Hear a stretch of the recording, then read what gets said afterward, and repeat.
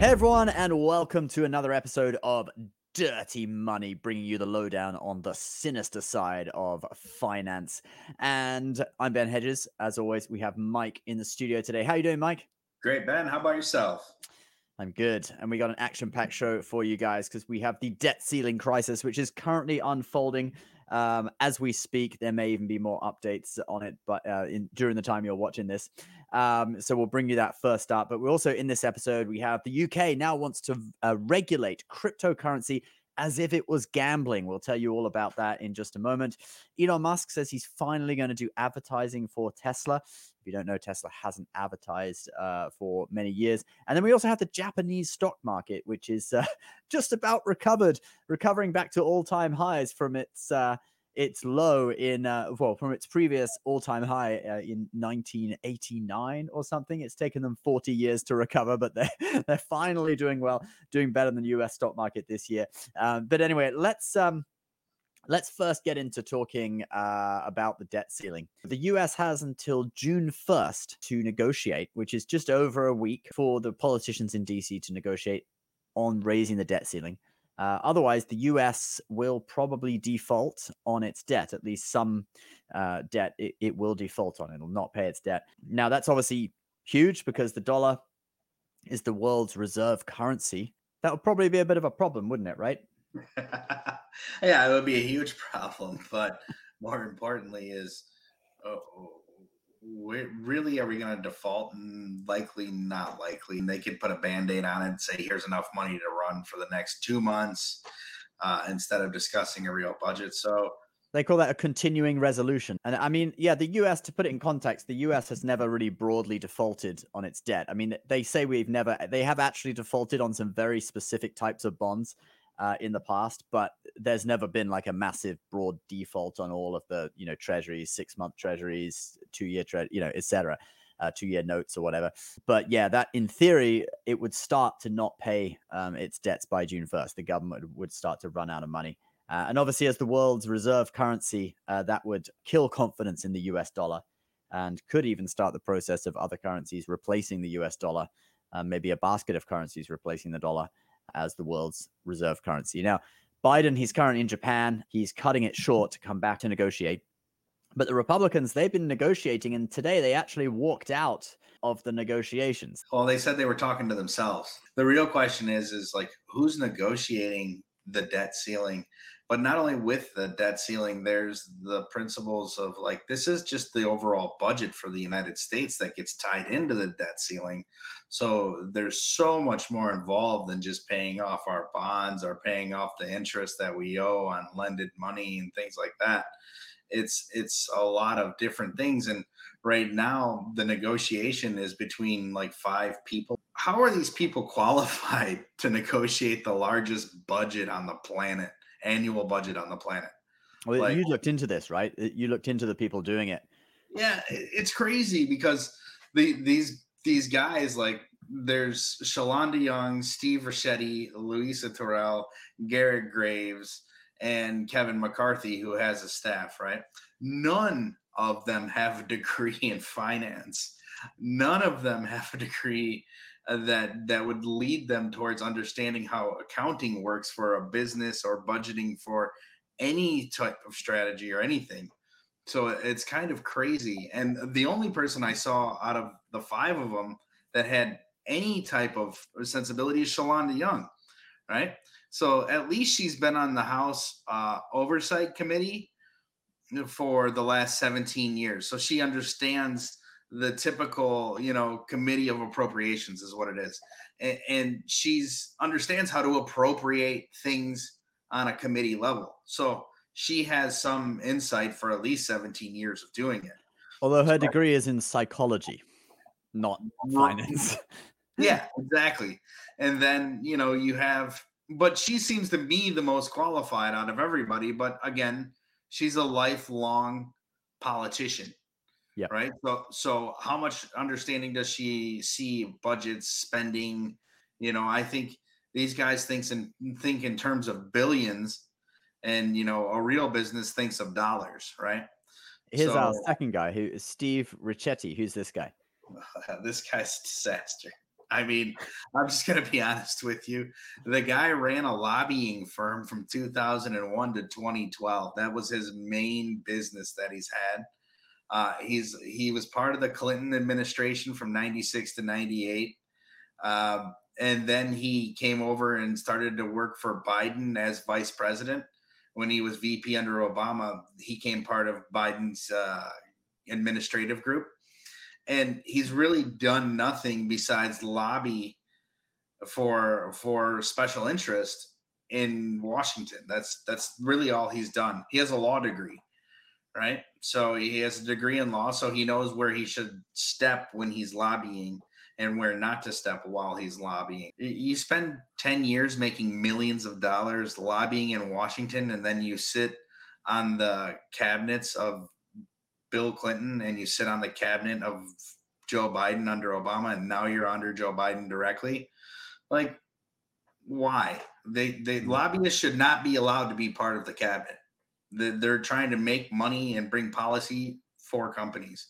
And it goes back to the corporatocracy, is that we don't really have a democracy. We don't really have a republic. We have corporations that pay for lobbyists to create laws that benefit them. Garrett Graves doesn't even have a degree. Another lifelong politician from Louisiana. Interesting, Shalonda and Garrett both come from similar places in Louisiana. Now, this guy, is he on the Republican side? He's on the Republican side, Okay. but all he's done his whole professional career is be part of the GOP as an aide to former congressmen, and then became a congressman. So what does he have authority to actually negotiate the debt ceiling or our budget for the United States? Like, how does that make any sense at all? None of those people should be there except for Shalonda. And there's another woman named Louisa Terrell. Louisa Terrell is an interesting person. She actually was the executive director of the Biden Foundation up until 2019. Can't really find much about her net worth or anything like that, but she is part of the Biden Foundation prior to Biden being put into office. Pretty interesting to me, considering the allegations that are going against Joe Biden and his family from the House of Representatives with the $10 million money payoff from China, Ukraine, and other areas. So it's interesting to see like how much of that money went through the Biden Foundation, I wonder. Maybe none of it, maybe all of it. Let's talk about what the sticking points in the argument actually are as well, because, the Republicans, they want to do some things, bringing down spending, etc. This is what they want, although I think a lot of the things that Republicans are doing is kind of too little too late, because really it's like when you get into debt on a credit card, and there comes a point where it just sort of snowballs and it's out of control, which is basically where we are, I think, as a country, especially with the rising interest rates. We'll talk about that in just a moment, how much the interest is going to rise. A lot of bonds are coming due in the next few years, and the average rate right now is something like 1.8%. And as they refinance those bonds, they're going to be kicking in on the new rate. And so you're going, 6-month treasury is now like 5%. The 10-year is like, 2 or 3%. I don't know. But, the new rates are going to be kicking in anyway. So we're going to, instead of being at an average rate of like 1.8%, we're going to be at an average rate of something like 3% or more on US government debt. So interest is going to absolutely shoot through the roof. We'll talk about that in just a second. But first of all, we just go through what the Republicans are trying to do. So that the Democrats basically, and Joe Biden, they want to raise the debt ceiling without any conditions. They just want to raise it, have a simple bill and raise it.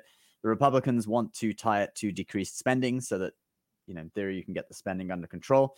They want work requirements for certain government programs. For example, they want able-bodied people to have to work 20 hours a week if they're going to be eligible for food stamps and Medicaid. They want to reform permitting for oil and gas, and they want to rescind unspent COVID funds. So there's a lot of COVID money still out there that hasn't been spent that we could actually take back and perhaps use to pay off some of the debt. What do you think about those, Mike? I mean, who determines who's able-bodied and who's not? That's my first question. There's people with psychological problems. There's all kinds of different things. So, like, I would say that whole system needs a reforming before you want to put it into a bill. That just seems like a a token to try to stop the problem. Like, It's not really tackling the root of the problem, is it? oh, we're gonna throw this in there. They're never. It's just gonna create more problems. Yeah, Right. it's Yeah. it's really a waste of time almost. So, like, why did you even put that in there? It doesn't make any sense. And then rescinding the COVID funds, yeah, should have did that when they started giving away COVID funds.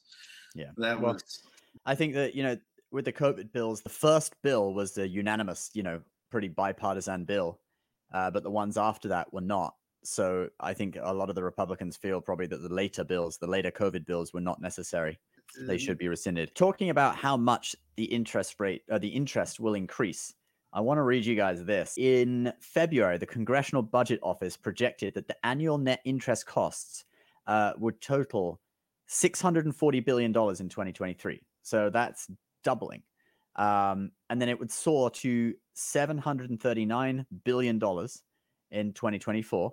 And then up to $1.4 trillion in 2033. That's a huge amount. The US would basically be paying $1.4 trillion out of its, budget just on interest payments. That's basically burning money. Money's not even going to, it's just going to the pockets of people who own the debt. I mean, to some degree, that would be paying people, US citizens who own the debt, which would be nice, but it's not doing anything useful like buying planes for the military or addressing education or the fentanyl crisis or whatever that's going to be helpful to the country. This is the interest payments as the net of government revenue. So all of the money that the government brings in taxes, this is how much we're going to be paying in interest versus the revenue.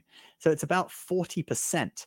So of all the revenue that government brings in taxes, the US would be paying out 40% of it as interest. That's pretty ridiculous. That's like you get your monthly paycheck of $5,000 and you immediately have to pay $2,000 just to give it away, right? Pay your loan sharks or whatever. That's the equivalent. maybe they should ask for debt forgiveness. They should. They need a balance transfer credit card or something, 0% APR for like 2 decades. More like 100 years at this point. 100 years. Yeah, 100 years. A 100 year lease like Hong Kong, right? Let's see if we can Right. get away with it somehow. No, I mean, I don't see an end to this problem anytime soon. The money is just being, burned at an astronomical rate. They talk about making $1 trillion coin or $30 trillion bill or something ridiculous. Like, that'll just burn more money in the long run. Inflation's going to be worse and worse and worse. Go buy gold and silver because eventually you go to the grocery store with a gram of silver and buy a bunch of apples. If they don't find a way to start whittling away this crazy debt, it's your children and their children that are going to suffer for it. That's right. I mean, I think their current plan has been to inflate out of it. That's why we've had this inflation, which obviously does sort of decrease the debt in real terms. The Fed's trying to get inflation back down to 2%, and interest rates look like they're going to stay elevated for quite a while.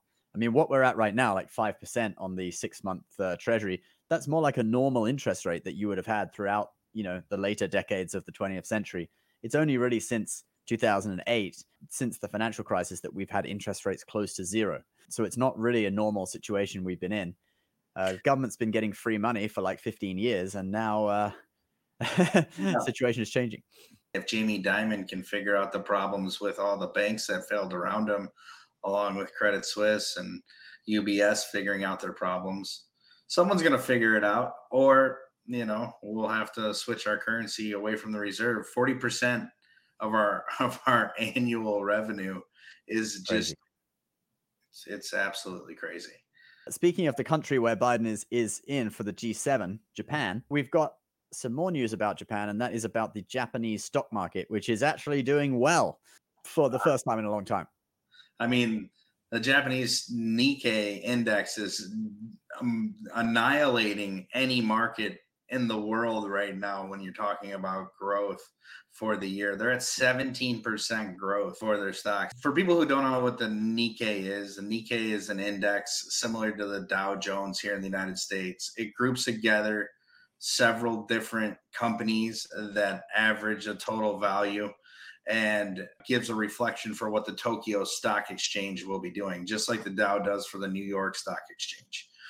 And so what it allows us to do is to just take a good glimpse at the performance of the Tokyo Stock Exchange. And prior to really the last couple of years, the Tokyo Stock Exchange has been in a bear market for almost 30 years.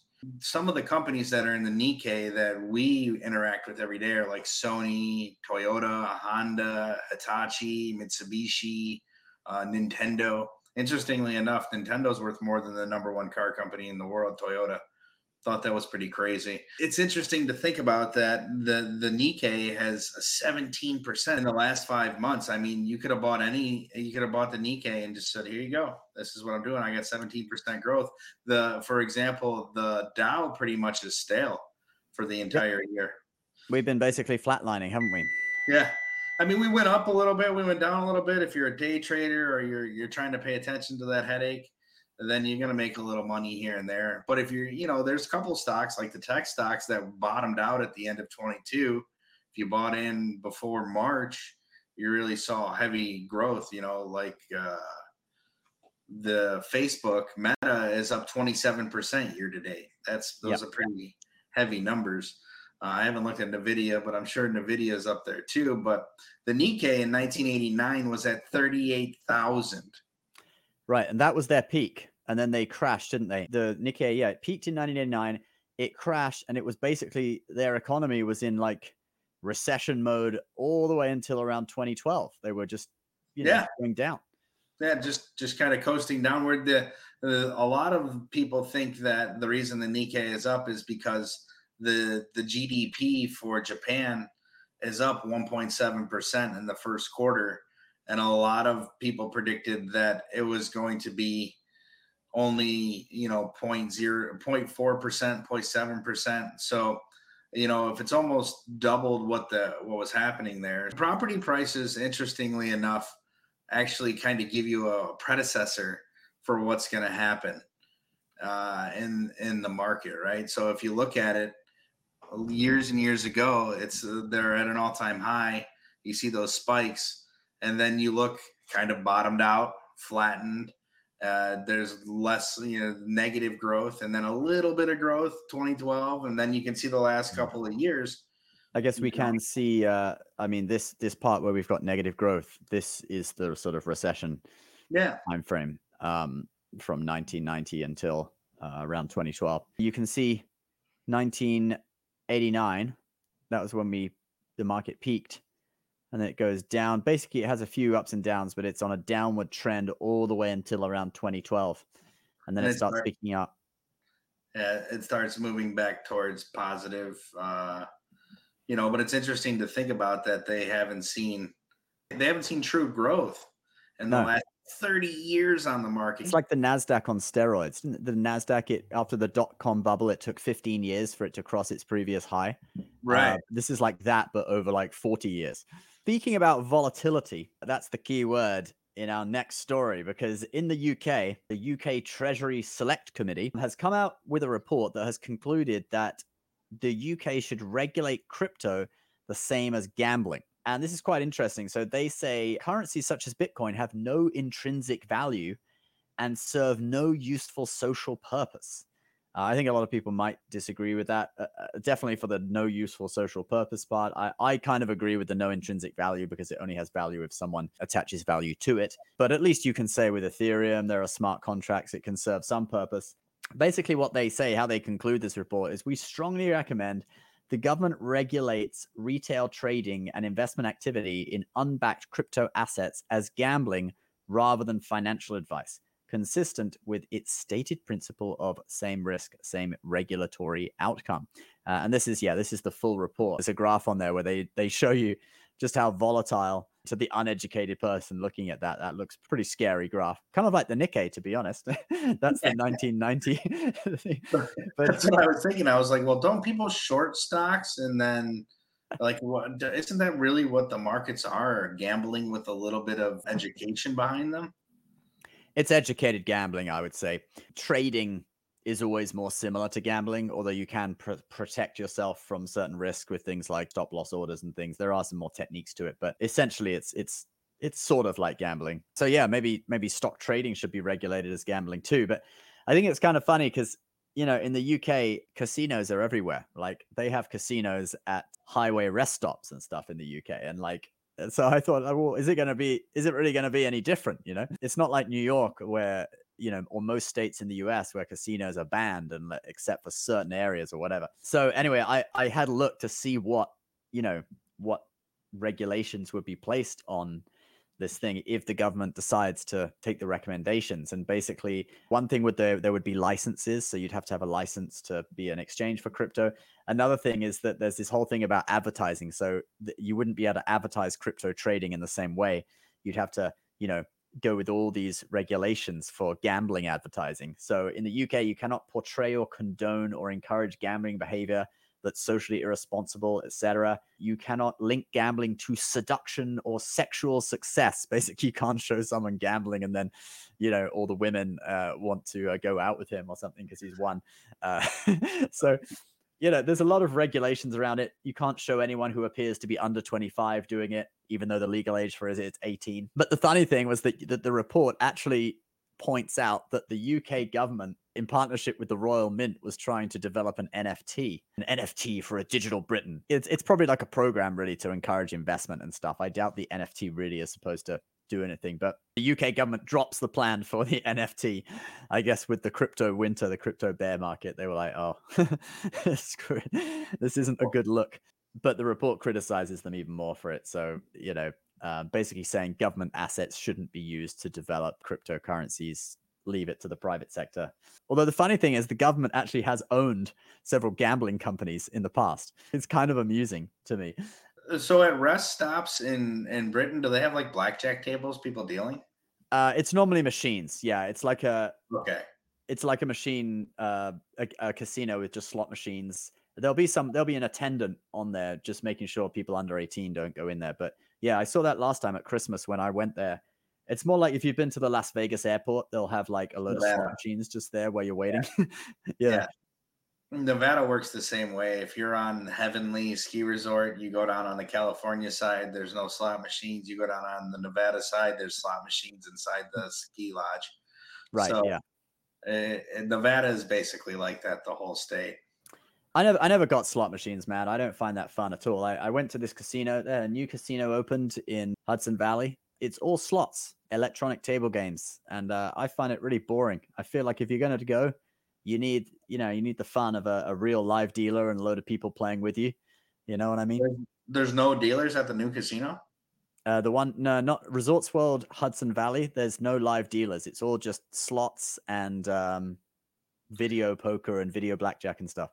Every time I play those, I'm like, these are rigged. I don't care what anyone says.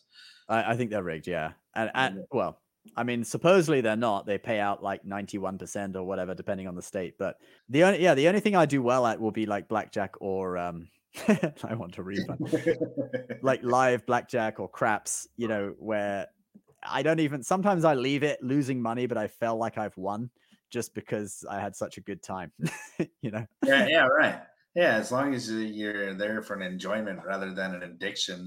I was thinking about like if the stock market or crypto is considered a gambling in the United States. If you have a crypto gambling problem, please call the 1-800 number. Crypto.com supports gambling health.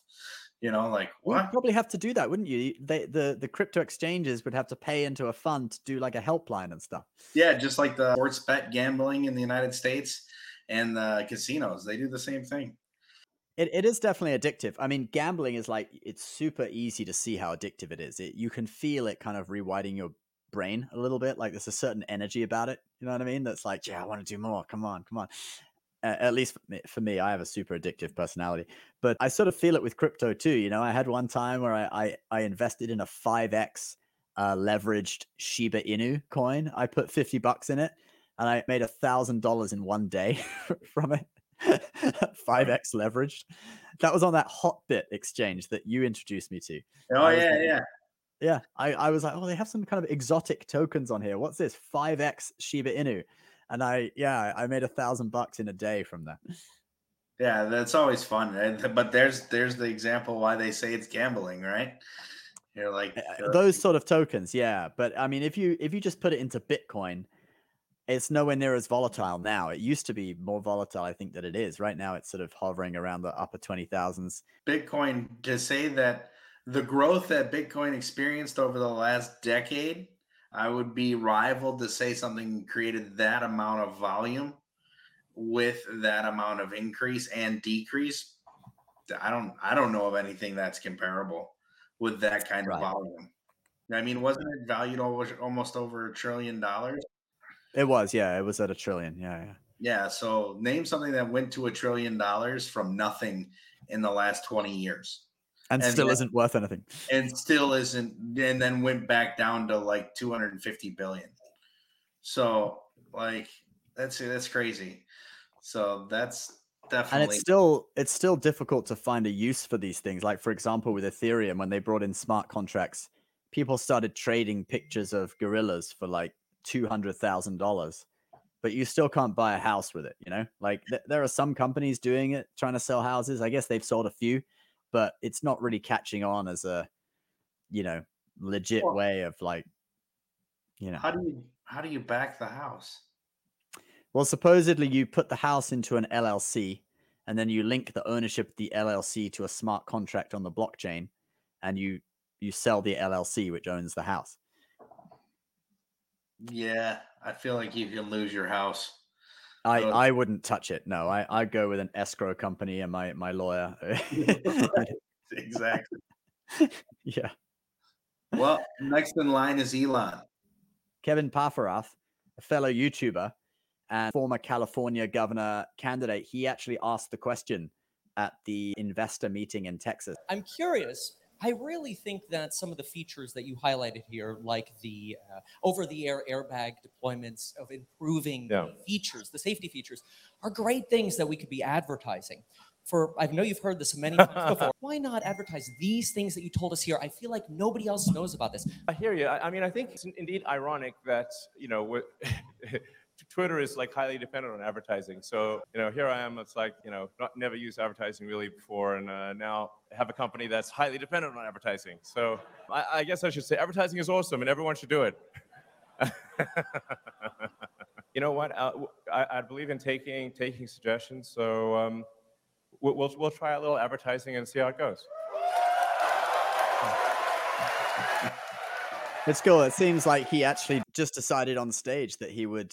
He did actually. So he did a CNBC interview after that, and he literally said like, "Hey, I chose to do it while I was standing on stage." And in my mind, I'm like, why doesn't this guy advertise? I think everybody who's a business person has thought about it for years and years and years. Why don't I see Tesla commercials?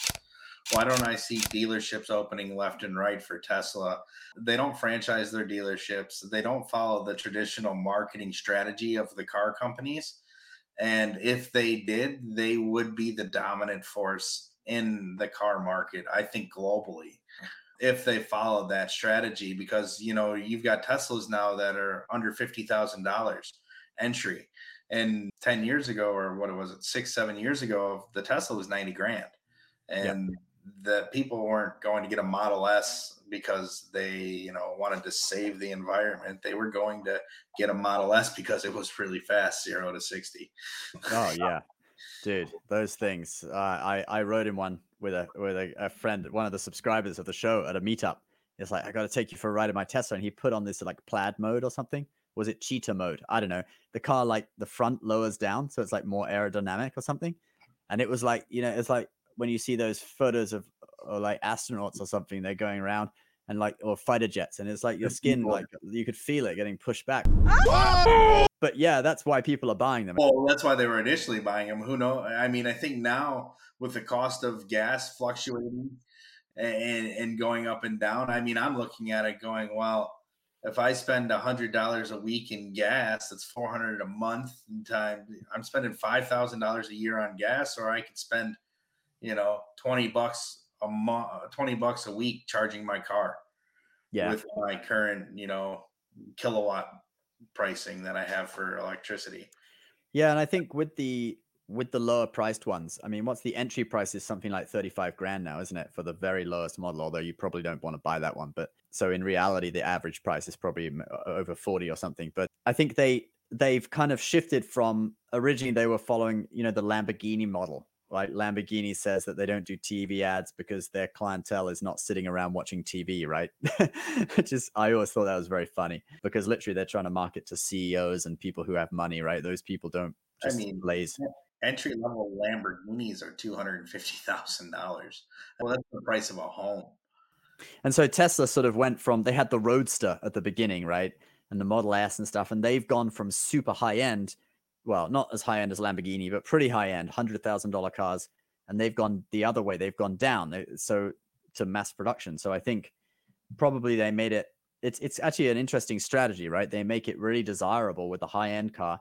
And then they make lower priced versions. But the people who are buying the lower priced versions still feel that they're getting something, high end because it's a Tesla, Yeah, it makes sense. I mean, I've driven in the Model S's. I've driven in the lower It's end the cheap one. Yeah. The Model 3, right? It's the cheap Model one. 3, that's what it is. That's the cheap one, yeah. Yeah, and I've driven in those too. They're nice. They feel similar to the Model S. They're desirable. I've thought about getting them, except for the fact that I drive too much, so I don't want to wait to charge my car for 20 minutes at some random spot in the middle of nowhere in Florida or wherever I'm driving coast to coast. That's the thing, is they've got the supercharged stations in California pretty much everywhere. You're driving down the road, you pull over for 20 minutes. There always seems to be minutes. 80% charged in like 20 minutes. But that's long, dude. I fill up gas in 1 minute. That's my point. All right. And then the only advantage I think is whenever I was with somebody and we were doing a supercharge in California, there was a Starbucks with an iShot. So you'd plug in your car, you walk to Starbucks, and then you walk back and it's pretty much done.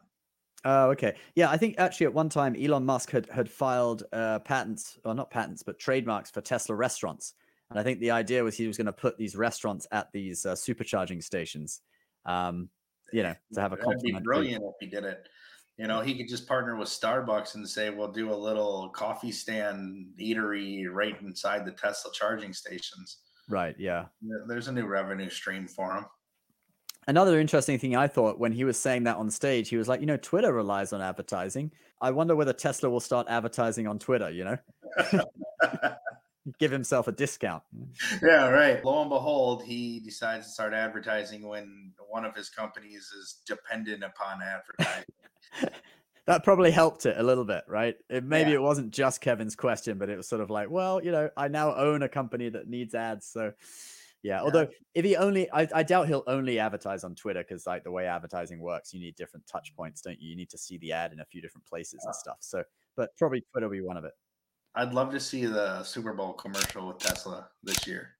That'd be good. And also, in the interview afterwards with, I think it was CNBC, he did talk about, he thinks advertising should be like content. It should be enjoyable to watch so that you don't regret watching it. You feel like you're watching a piece of content. So maybe we will see a Super Bowl commercial, a Tesla one. So I wanted to bring up one last thing. This last week, in the last couple of days, the most expensive Bible was at auction. Wow. The Hebrew, it's called the Codex Sassoon. It auctioned at Sotheby's for $38 million. Wow.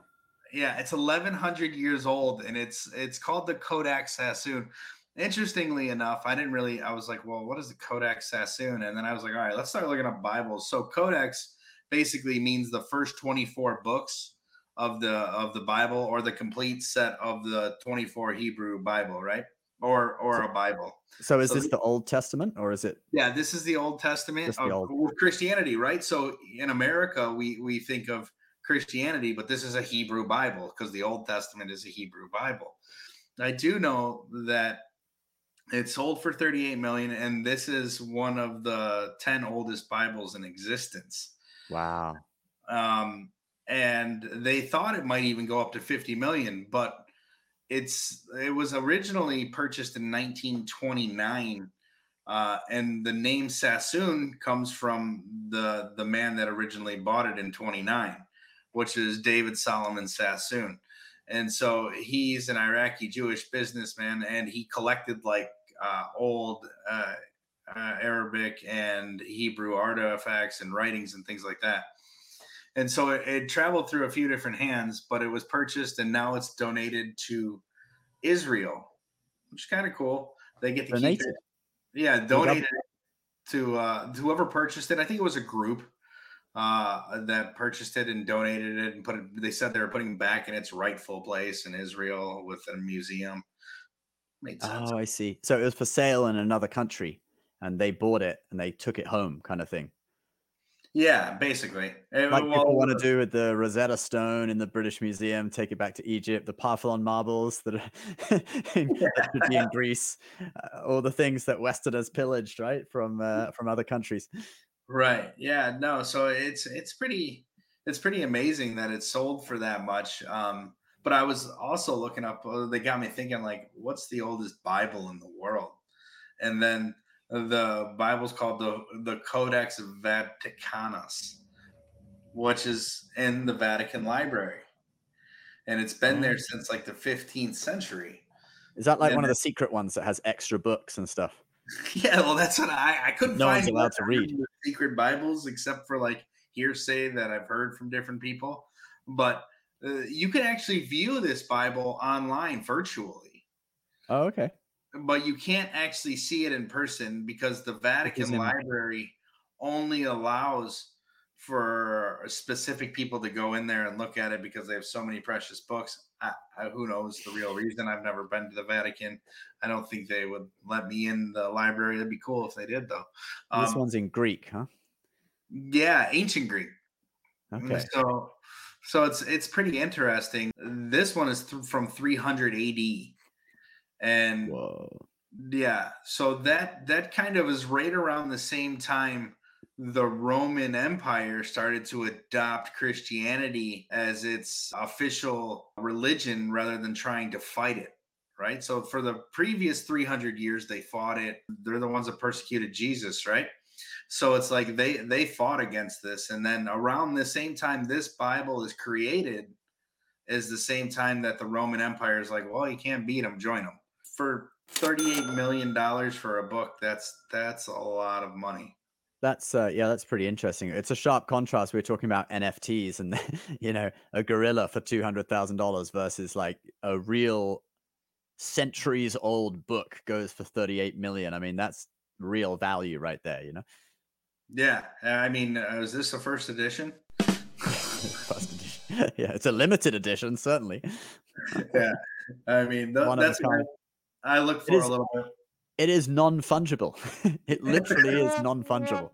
Right. It's impossible to create another one. You'd have to go back in time. Thank you so much, guys, for watching or listening. If you're listening to us on any of the major podcast platforms, do leave us a 5-star review. Well, if you think it's worth a 5-star review, share the show with your friends so that more people can see it. Also, if you are on any of the micro content platforms like YouTube Shorts, TikTok, or Instagram Reels, our name of the show on there, of the account on there, is @DirtyMoneyShow. So do follow us on all of those platforms. We put out micro content almost every day. Actually, I think it is every day, isn't it? Yep. Micro content every day and longer episodes several times a week. So thanks a lot for joining us, Mike. Thanks for putting it together. And we'll see you guys next week on Dirty Money.